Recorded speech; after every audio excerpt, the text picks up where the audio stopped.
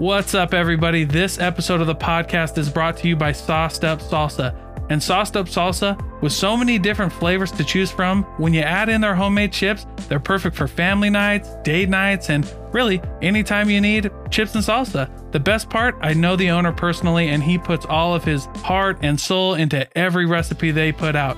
Their locally sourced ingredients are fire roasted to perfection every time, making it the best salsa you'll have in your life. So, with the best salsa out there, what are you waiting for? Go visit saucedupsalsa.com, and when you sign up for their newsletter, you'll get 10% off your order. So go visit saucedupsalsa.com and tell them that the Thinking Project sent you. Monday. Happy Monday, everybody. I hope you guys are doing well. I have a treat of a guest for you today, but first, of course, as always, make sure that you're subscribed to the podcast and that you're tuned in. You can support the podcast by supporting our sponsors. That's really the best way to do it. Make sure that you're joining the newsletter and that you share this all with your friends. You know the spiel. So let me introduce my next guest, Dr. Kevin J. Payne, who is a social psychologist, entrepreneur, author, and a skydiver. Actually, you guys got to really stay tuned for this interview because he goes over some really awesome things, stories about skydiving. Actually, he's jumped over 600 times, has a ton of certifications, and he's the author of Your Life Lived Well. You can learn more about that book on yourlifelivedwell.co.co. And we had an amazing conversation. I'm positive that you will thoroughly enjoy it. So without further ado, Dr. Kevin Payne, and remember to share this with your friends. Welcome, everybody. This is Dalton Jensen, and you're tuning into The Thinking Project.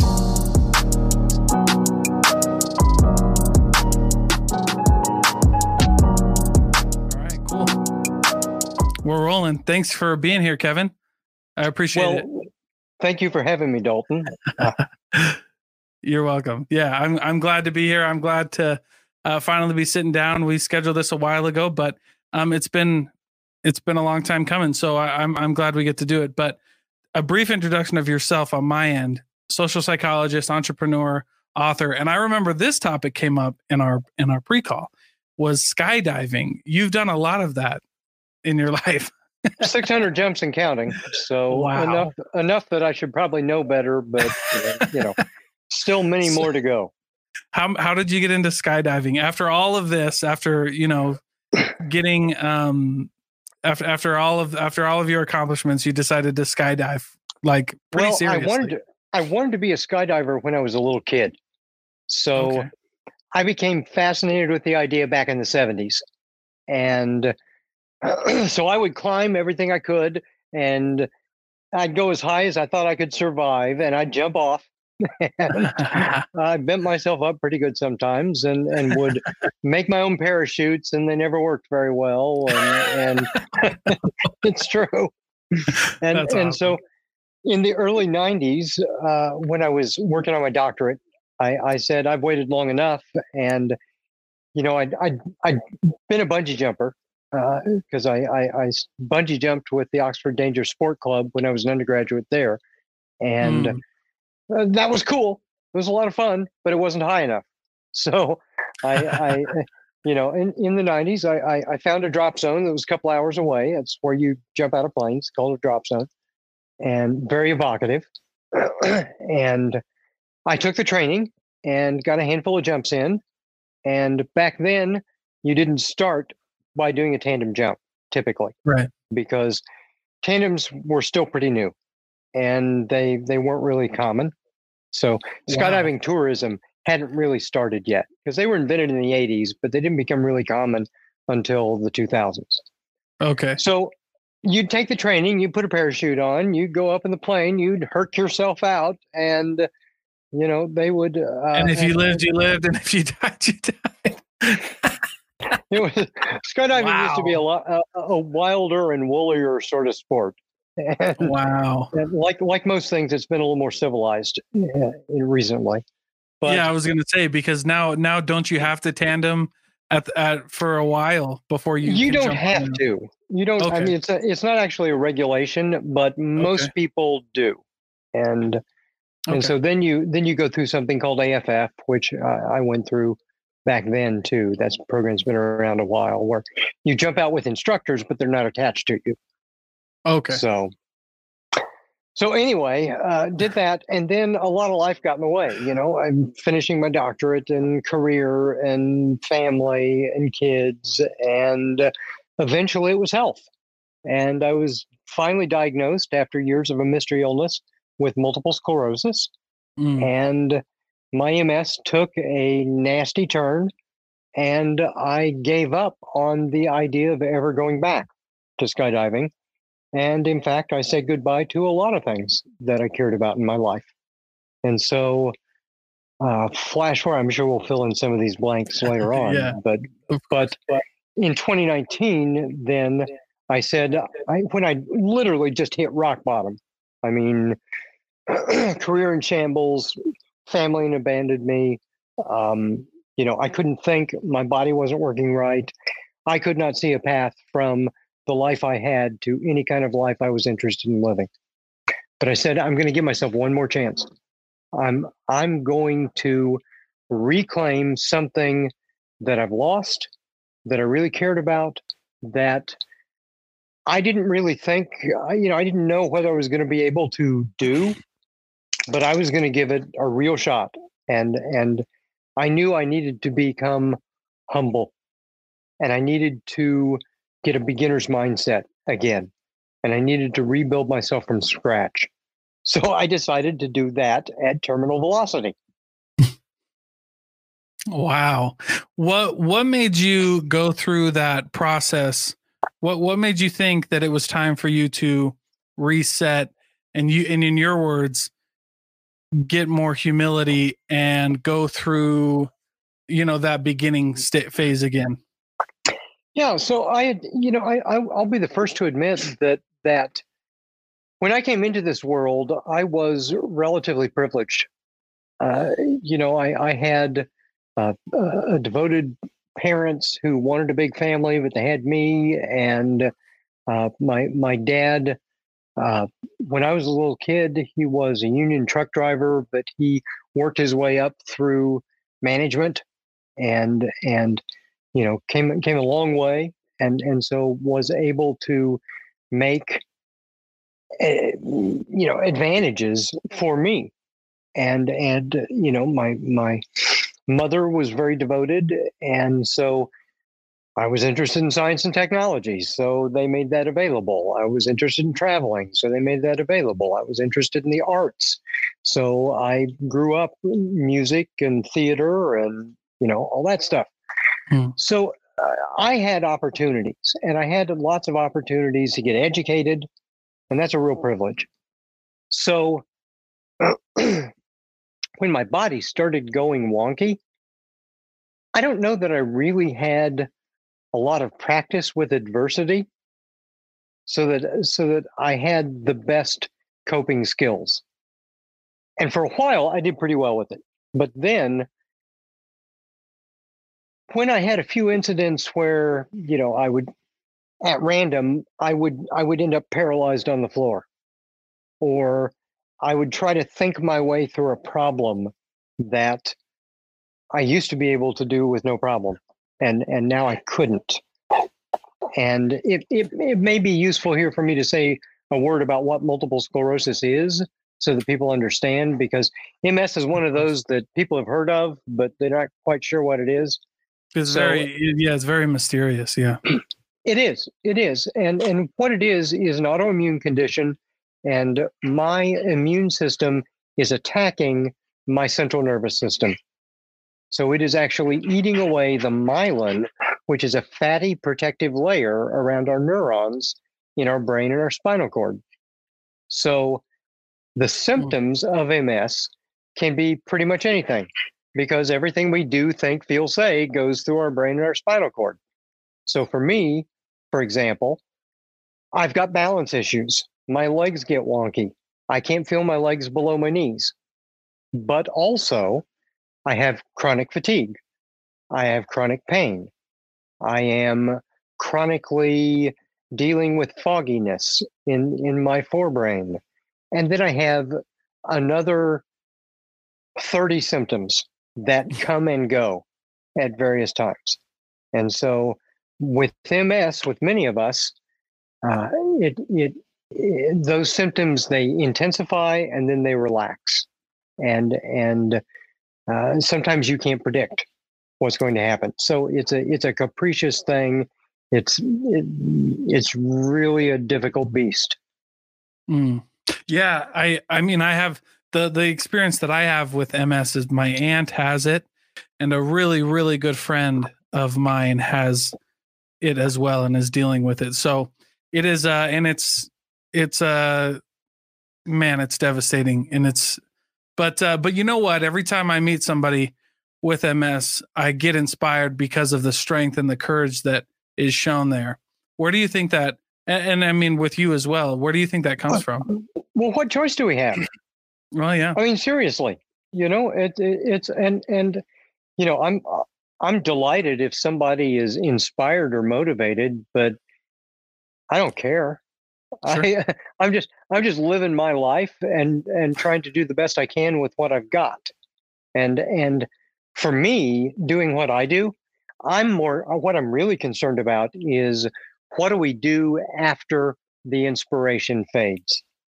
We are also brought to you guys by Monarch Social. Now, Monarch Social isn't just another social media marketing company because they're going to take care of you on all your digital marketing fronts, from SEO to beautifully designed websites to custom videography. And if you want to know more about that, you got to check out the video they did for me on the Thinking Project Facebook group because it was absolutely phenomenal. They absolutely killed it. Morgan and his team take really good care of you. They walk you through every step of the process, and the communication is on point. So if you need a custom video, a beautifully designed website, if you need custom social media ad campaigns, Monarch Social's where it's at. They also have a podcast they release every Friday where they bring you a ton of value.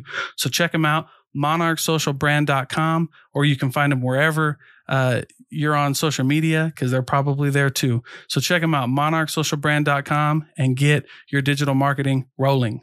How do we stick in there and do the hard things? And so tell me more. Yeah, so that's what I've devoted my research to, and that's what Your Life Lived Well, the podcast and the book and the company and seminars, that's what it's all about. Because as I said, I was privileged and I had the opportunity to get really deep and wonky in a field I really care about. And I got my doctorate in sociology and psychology. So I specialize in social psychology, the study of the person in the situation. And all the way back in the 90s, when I was dealing with weird symptoms but hadn't been diagnosed, I started getting interested in a research question: why do some people succeed or fail under difficult circumstances? And so I started doing research in that area. And then that became really appropriate a few years later when I was diagnosed and my life took a real turn. And so I slightly altered that question to: how can we live well even when we've got something really bad forced into our life that we can't get away from? And that's the real key, because all of our natural strategies, like our quote unquote fight or flight response, for example. Right. Okay. That's our acute stress response. And it's not really fear, it's actually challenge. And it's not really fight or flight. It's really more like freeze, front, flight, fight, fawn, flock, fright, faint. There's a whole bunch of F's there. And so I call it the F-it response. But all of them are about getting distance between you and the thing that you find threatening. But with me, the thing that I find most terrifying in this world is in my body with me. I can't get away from it. Wow. So now all of the old strategies are out the window. Now what am I going to do? And I was, pretty much at a loss for a while. And so part of coming back to skydiving for me is it was an extreme exposure therapy. And it wasn't what a lot of people will say, okay, they went to skydiving to face a fear. And for them, it's the fear of heights and the fear of falling and that sort of thing. That wasn't my fear, because I had experience with it already, and I knew that I could handle that. So when I came back to skydiving after a 20-year break, it was because I was facing my fear of my body. And I was putting myself in a position where I had to literally save myself. And if you don't think that builds a certain amount of confidence that you can carry in the rest of the world, then, I don't know. But if you remember the picture on the cover of my book, and that picture tells this story. And it took us 8 jumps over 6 weeks to get this exact image, because I had exactly what I wanted in mind. And so I'm in street clothes. So I'm not wearing a jumpsuit. I'm not wearing a helmet. I'm not wearing any of that stuff. It's just me in street clothes. When that picture is taken, I'm at 5,000 feet. And at 5,000 feet, I am, because we normally exit around 14,000. So I've been in free fall for about, a little over a minute at this point. And 5,000 feet is high for an experienced skydiver to pull. Usually we pull down around 3,000 or 4,000 feet. But to get the image right, that's where I'm pulling here. So 5,000 feet, I'm headed to the earth at 120 miles an hour. That means, in real terms, if I did nothing, I would live for 27 seconds. Oh, wow. I would impact the earth and the earth would win 27 seconds later. Yeah. Wow. So what am I doing? I've got my hands up to my forehead like this, and I'm about to sweep them out in a broad gesture. And every skydiver in the world will recognize that gesture. And I explain it in the prologue. And what it is it's called the wave off. And what I'm doing is I'm warning everyone in my airspace that I am about to choose life. In the face of certain death, I am actively choosing life. And I'm going to deploy my parachute. And so that's what I do. You wave off and then you deploy. And I want everybody who engages with what I'm doing in any way to understand that I completely get it. When you get a diagnosis like this, you can feel like your life is in free fall, like you are completely out of control, like you are at the mercy of forces that are so far bigger than you. But at this moment, you are actively choosing to save yourself because nobody else is going to do it. Mm-hmm. Wow. Yeah. I mean, that's a really powerful lesson. Yeah. You were telling that story and I was like, dang, that's very accurate and a lot of truth, right? To be able to go through that experience and know the symbolism behind like actively choosing life. So you mentioned earlier that one of your questions around, when you were getting your doctorate was how it kind of evolved to this, how do you basically do what you did, right? Like how do you, so some people don't go skydiving, right? Right. So, so what is your process or what's kind of your thesis? Well, skydiving is not integral to the process. I mean, by all means do it if you want to. And if you do, hit me up and we'll go jump together. Here's what it was for me. It was something that normally to get your A license in skydiving, it takes 25 jumps. Okay. And there's a little over 100 things you have to check off on your reference card. Just double checking skills before you get it.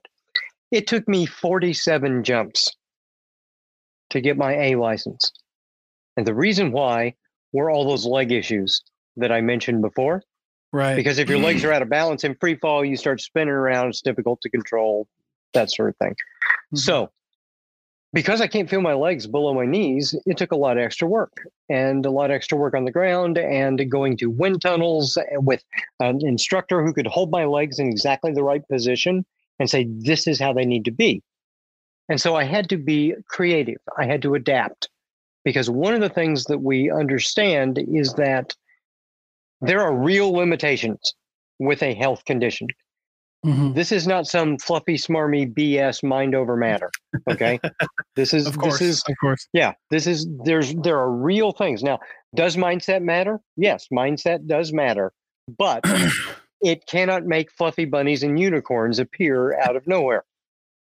So there are real limitations that we have to acknowledge. Now, we can't get better unless we can really acknowledge where we are now.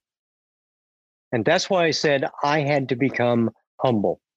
Because for the previous 20 years, I had always been the expert in the room. I'd always been the professor or the expensive consultant or, something like that, the guy with the answers. And I had come to a place in my life where all the things that I used to do that would work no longer worked. And that meant I had to take myself back to a beginner's mindset and rebuild myself from that very humble place.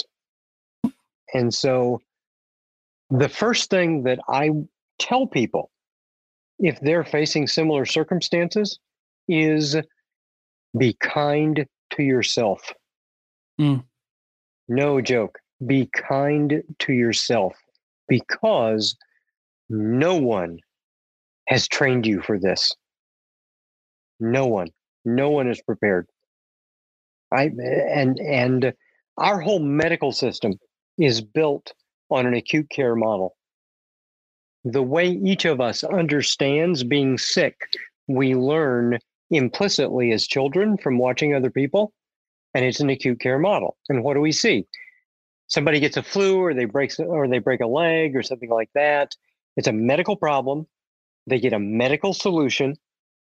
They sit around, they groan about it, they laze around for a bit, they feel better. Everyone cuts them some slack for a bit, and then they go back to their normal life. But with a chronic health condition, medicine doesn't have a solution. If medicine had a solution, I wouldn't be chronic. There wouldn't be, in the US alone, there are somewhere between 600,000 and 1 million people with MS. 50% of all Americans have a chronic health diagnosis. Wow. 18% of us have 5 or more. Wow. In 2019, in the US, we spent about $3.8 trillion with a T on medical care. 87% of that was for chronic health conditions. Holy cow. Yeah. This is massive. Yeah. And the system is at a loss to deal with it. And part of that is because I'm not going to be healthy in every way. But that doesn't mean that I can't do everything else possible to be healthy in every other way, to give myself, all the ammunition I can. Mm-hmm. But what we need to be thinking about is not health, but quality of life. Am I living a good life? And we know what makes a quality life. And it doesn't matter if you're healthy or not. What matters is, do you have experiences that make you feel happy, satisfied, functional, engaged, meaningful, and secure? Not all of them at the same time and not in any particular order, but you have to continually revisit those. So nobody on their deathbed ever said, gee, I wish I'd made more money. Sure. Yeah, I think you're right. Yeah. Life is about collecting experiences, and certain kinds of experiences we really value and make us feel good. And those experiences leave us feeling in those ways, and we know how we get them. We get them with other people. We get them in nature. We get them when we do things and learn and grow and succeed. I mean, we know these things. Mm-hmm. We do not get them sitting for 3 hours, staring vacuously at a television and polishing off a bag of Cheetos. Right. We don't. Of course. Yeah, of course.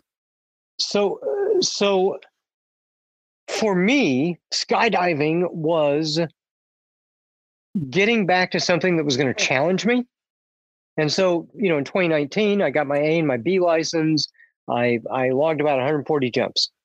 In 2020, I set myself a bigger goal. And I said, I'm going to be a serious skydiver. And that meant crossing 500 jumps, because 500 jumps is where you have all the licenses and you are eligible for professional ratings in the sport. So to do that in 2020, I was going to need to log better than one jump a day for the entire year. So I logged 370 skydives in 2020.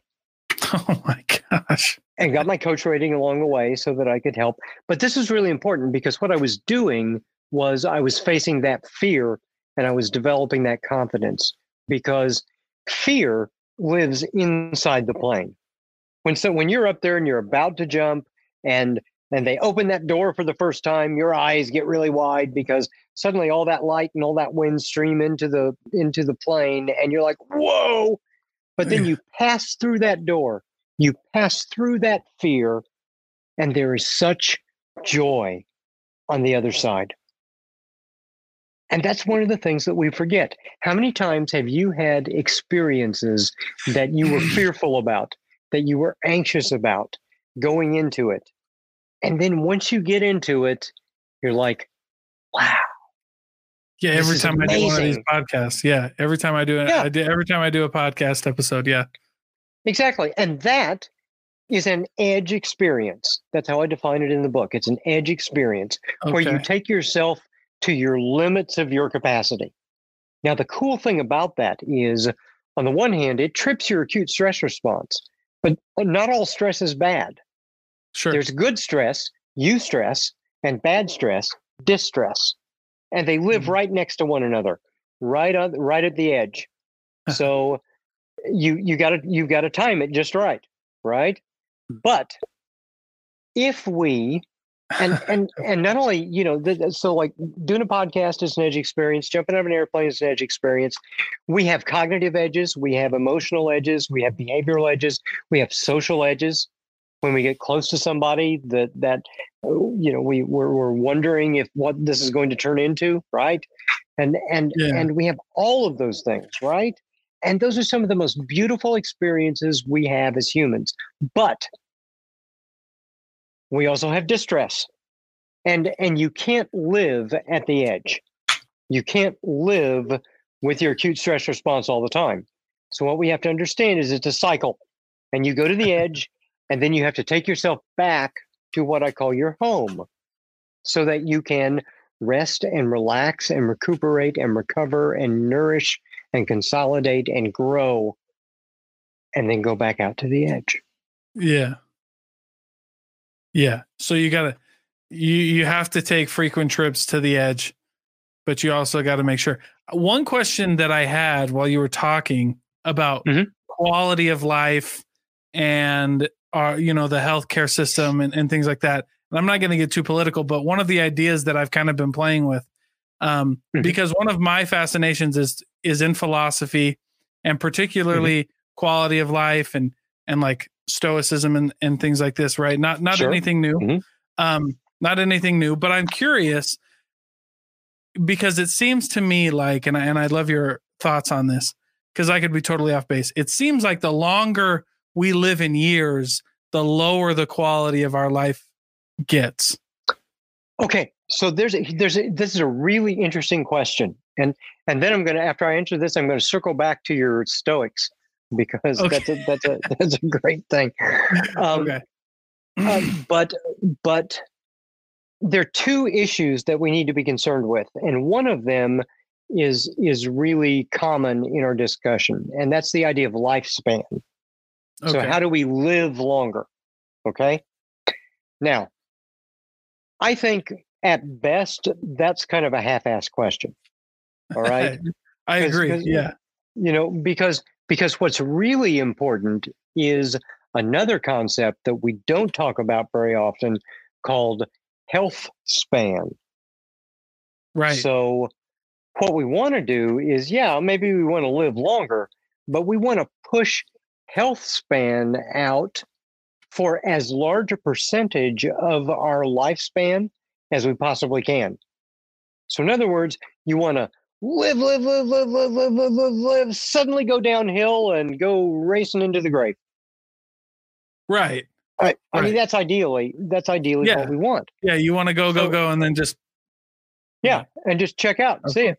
Yeah, of course. But what that means is our healthcare system is not geared toward promoting that, because we fundamentally have a sick care system.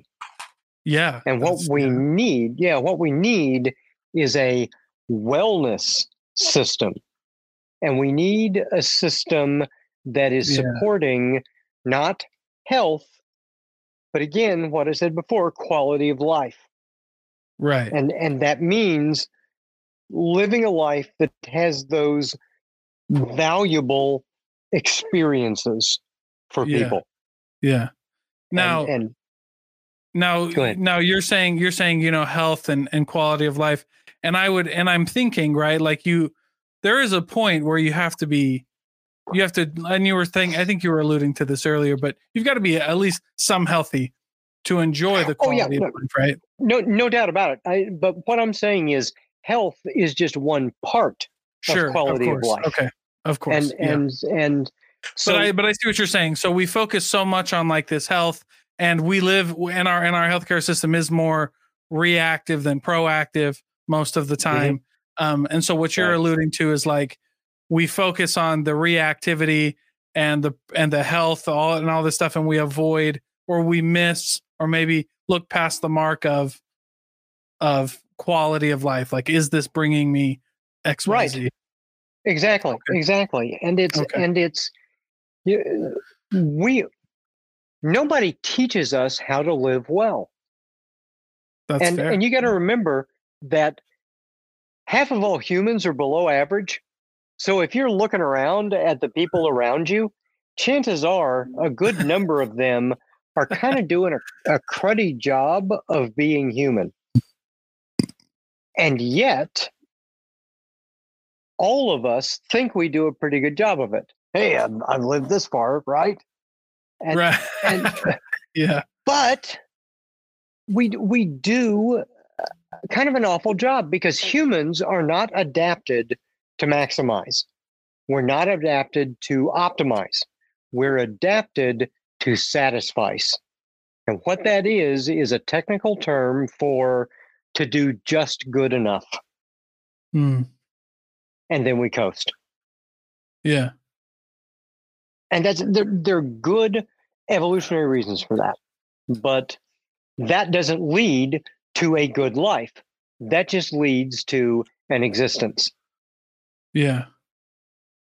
So and then and now we're getting into the conversation of how do you get out of that mediocrity, and how do we get out of being good enough, or coasting is what you said, because I think there is something, good about understanding that in the moment you are enough and things like that. But you're saying just like, I think what the definitions you're trying to is what I had to learn. And that is the difference between like being complacent and content. Like complacency kills, right? Right. Because contentment is a great thing for a little bit. Sure. But I agree. And what I'm saying also is not that you should strive to be 110% at everything, because that's silly.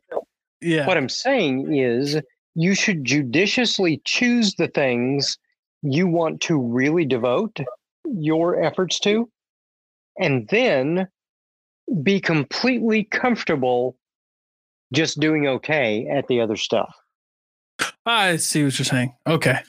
I see. That makes sense. Okay. So in your case, be really, really good at skydiving, and that's what you picked. Everything else can fall into place, but skydiving's where I'm going to go 110. Yeah, it's whatever it is. But the thing is, it's got to be something that contributes to one or more of those values. Right. Does it make you happy? Does it make you feel meaningful and connected to the world? Does it give you that sense of being functional, that is having agency and some kind of influence or control in the world? Does it, because those are the things that truly give us value in our lives. It's not just happiness. Right. Happiness is just one thing, and happiness is fleeting. Because humans are wired to, I can get, like, say, the best ice cream in the world that I love. Yeah. And after a little while, I'm not going to want any more. I'm going to be satiated. I have more ice cream, and then I don't like it. And then I have more ice cream, and now I'm feeling kind of sick about it. Right. Right. And humans are adapted to be that way. Nothing will ever keep us happy all the time. And if you frame your life opting to try to be happy all the time, it's going to suck, because you're going to fail. Of course. Because your system will not allow you to be that way. Well, and on top of that, because I agree with you 100%, I don't think happiness is the goal. I think no, it isn't. But so many of us in our culture, we say, we think I just want to be happy all the time. It's like, well, you don't. I don't know if that makes sense though, right? Like that's never resonated with me. Like it hasn't with me either. Yeah. And it's not I invite like negative experiences, because goodness knows I've had a bunch of them in my life. But we have to be present and mindful and appreciate them for what they have, because they provide context and meaning for the things that you value in your life. Right. Yeah. And with that too, it's like, I like that you said that, like it provides context. And I just don't think you're ever going to get away with it. I think that if you like try to focus on being happy all the time, it's kind of one of those things that's like, it becomes a self-fulfilling prophecy where you're like, I'm going to force things to be happy. And then the opposite happens, because it ends up being like that. And on top of that, I mean, I know you wanted to come back to like the Stoics, but it's just a label that we place on it's an arbitrary label that we place on events in our life. Like if something is good or bad, it's like, that's depends, right? Like the famous accounting answer. Well, it's, hey, I'm a scientist, and it's my favorite answer. Yeah, it just depends. Yeah, it depends. And one of the crucial things to pull out of this is, and this, by the way, is something I keep going back to in the book, and it's there's kind of a common cant in our society right now. Oh, don't judge. Okay. And people say, don't judge me, and and it is impossible not to judge.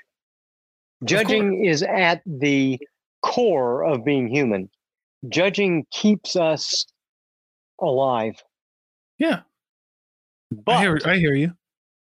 What we have to do is we have to become better about which judgments we listen to and which ones we act on. Because we've got a society of mind in here. There are lots of little characters making all kinds of judgments. And some of those judgments come from what I call our cave children. And they're really old, and they're really primitive, and they're great at making judgments that keep us safe from a saber-toothed tiger rustling in the underbrush, but they suck at modern decision making. Yeah. And yet, this primal basal part of our brain acts faster than our cognition. And when we feel fear, they're the ones that are driving. Right. And so that's why I want to come back to this: be kind to yourself. And the reason is if you want to change yourself, and most of us have something about ourselves that we want to change, that we think could be better. The first thing you have to realize is that change must come in really, really, really small increments, baby steps, humiliatingly small increments. Because changing a behavior, it's not just the behavior. The behavior that you see is the tip of an iceberg. And there is a whole cognitive network under that. It's doing identity work. It's reinforced by habit and ritual and experience. Mm-hmm. And to turn that giant iceberg around takes a lot of effort. And you're going to fail a lot because at the edge, you succeed, fail, succeed, fail, succeed, fail. So one way that you know that you are at an edge is when you become inconsistent. Because consistency, when you learn something new, consistency is the last thing that comes. Oh, of course, yeah. Yeah.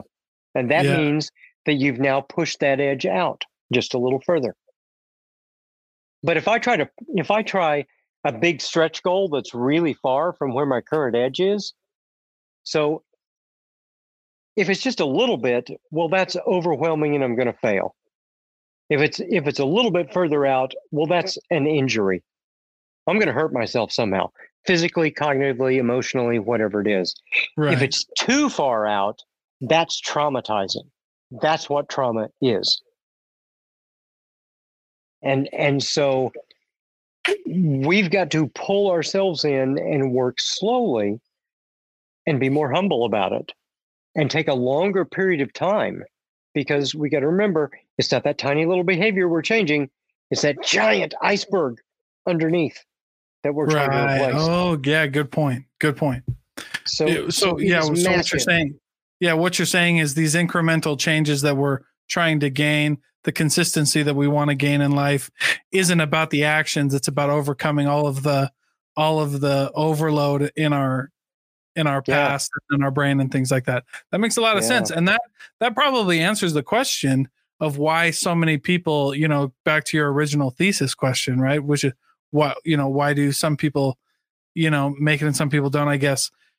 And it's this sense of like, they know that they're overcoming something bigger than themselves, bigger than the current situation. And I think you're probably correct in that, because it's that understanding in that kind of mindset that's really important. And the other thing too is, if you look at changing a behavior and you look at all the research and you pull it out and you categorize it, and I've done this, and there are 150 different ways to change a behavior. Okay. And all of them will work for someone, but only some of them will work for you. Yeah, of course. Yeah. So it's this checks and balances game. It's this game of like, all right, that didn't work, back to the drawing board. But it's this, but to keep the motivation means that you understand that, like, I'm just checking boxes and I'm experimenting and I'm trying to figure this out until something clicks. That's part of it. And the other part is at the core of what I'm doing with Your Life Lived Well. And that is, we can, if we know enough about ourselves, we can make intelligent choices. And we can say, oh, for someone like me, in this circumstance, in this environment, with this kind of goal, this one out of all the 150 is the one that is most likely to be successful for me right here, right now. And then if that doesn't work, here's the second most likely one for me. So that way it doesn't become this discouraging, game of whack-a-mole as you're trying to pick something that may or may not work. You can make more intelligent choices. And, all of it, is really crucial. And I am going to just slide back to Stoicism just for one thing, because this is really cool. Skydiving for me is a memento mori. Yeah. And memento mori, for those who don't know, is a Stoic concept, and it's this idea that we should always remember death. We should always remember that we are transient creatures in this space. And so skydivers, when we say goodbye to one another, we've got a phrase that we say. We say blue skies. And people think, oh, that's really sweet. But that's only half of the phrase. The full phrase is blue skies, black death. Yeah. And what that means is we face the joy of the sky and the freedom of being able to track through the sky like Iron Man at 200 miles an hour. Yeah. And let me tell you, that is an amazing feeling. But the blue of the skies always incurs the risk of the black of the earth. Yeah. And the death that will meet us. So every time I go out of an airplane at 14,000 feet, a little voice in the back of my head says 82 seconds. Because from 14,000 feet, in 82 seconds, I will die if I do nothing.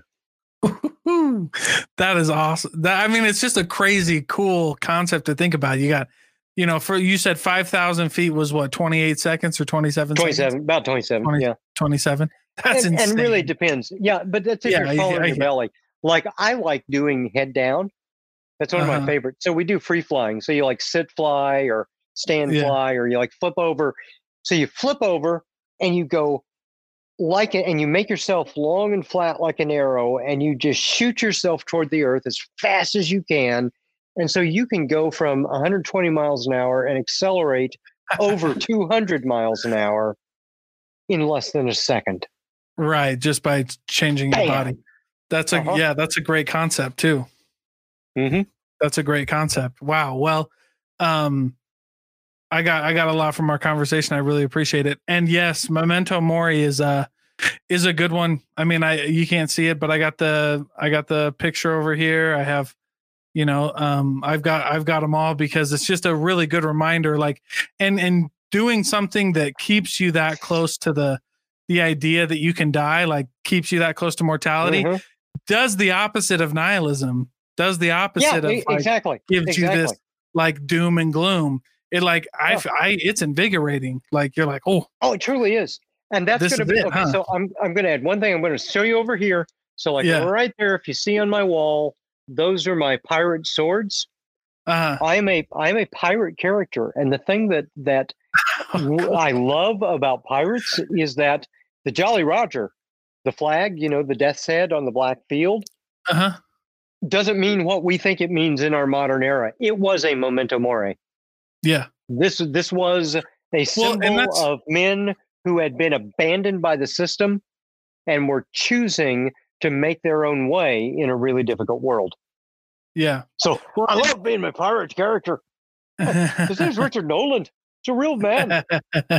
And what's funny is like it just goes back to that question that I had earlier that we kind of walked through, and that is that we've gotten longer. Like we've been able, like at this point in history, humans have lived longer than we've ever lived before, and we've also been making it further away from death than we've ever been, like relatively, right? Because what was it 150 years ago, 40 or 50 years? Now it's up to 80, mid 40s. Yeah. Mm-hmm. Yeah. So you got mid 40s, and now we're up to like, we've doubled that almost. Like, I think we're close to like what, 80 or something. Yeah. We've actually, here's the scary thing. In the last few years in the United States, we've actually backslid just a little bit. Okay. But either way, but it's still over 70. It's like 72 for men. Yeah. But either way, we've almost doubled our life expectancy, and we've lost this concept of death for the most part, and we've gone further away from it. And so people don't understand that like this was a real thing. This is what kept us. This is what drove like humans to like innovate and invent and discover and voyage and things like that. Was this idea that like the clock started ticking the second we took our first breath, and we've got to make every second count. And now it's like we go to the hospital, we can be put on all of these things that prolong our physical life, but not our healthy life and things like that. Right. because we've gotten this idea that we're that far away from death, and nothing is there to like push us, right? The thing that we have to remember is humans are still uppity apes, and right. Yeah, and we've got these pretensions that we have divorced ourselves from the naturalness of our existence, right? And we are still embodied creatures. We have bodies that we can that are always doing one of two things. The living system is always either growing or atrophying, one or the other. Right. And if you don't regularly take yourself to your edge and allow yourself to rest and recover, you will atrophy. Yeah, I couldn't agree more. I mean, it is what it is at that point. Yeah. It's true. Well, because your system. Yeah. Go ahead. No. Finish. Go ahead. I was just going to say, because your system will only support what it thinks it needs to support. Yeah. And if you don't give it the signals that these challenges are going to be part of its life, that it needs to prepare for, that it needs to develop capacity for, then it's going to pull back. Right. In every way, physically, mentally, emotionally, socially, all that stuff. Yeah. Absolutely. Well, hey, thank you so much, Kevin, for everything. Before we go, though, I want to leave some time for you. Where can people find your book, your podcast, and everything that you have going on? I've made it easy. Just go to yourlifelivedwell.co. Okay. Your Life Lived Well, and there you can find everything, all of that stuff and social links and everything. Oh, so, beautiful. All right. Yeah. Well, thank you so much, Kevin. It was a pleasure. Thank you, Dalton. And I really appreciated it. I enjoyed this. Be well.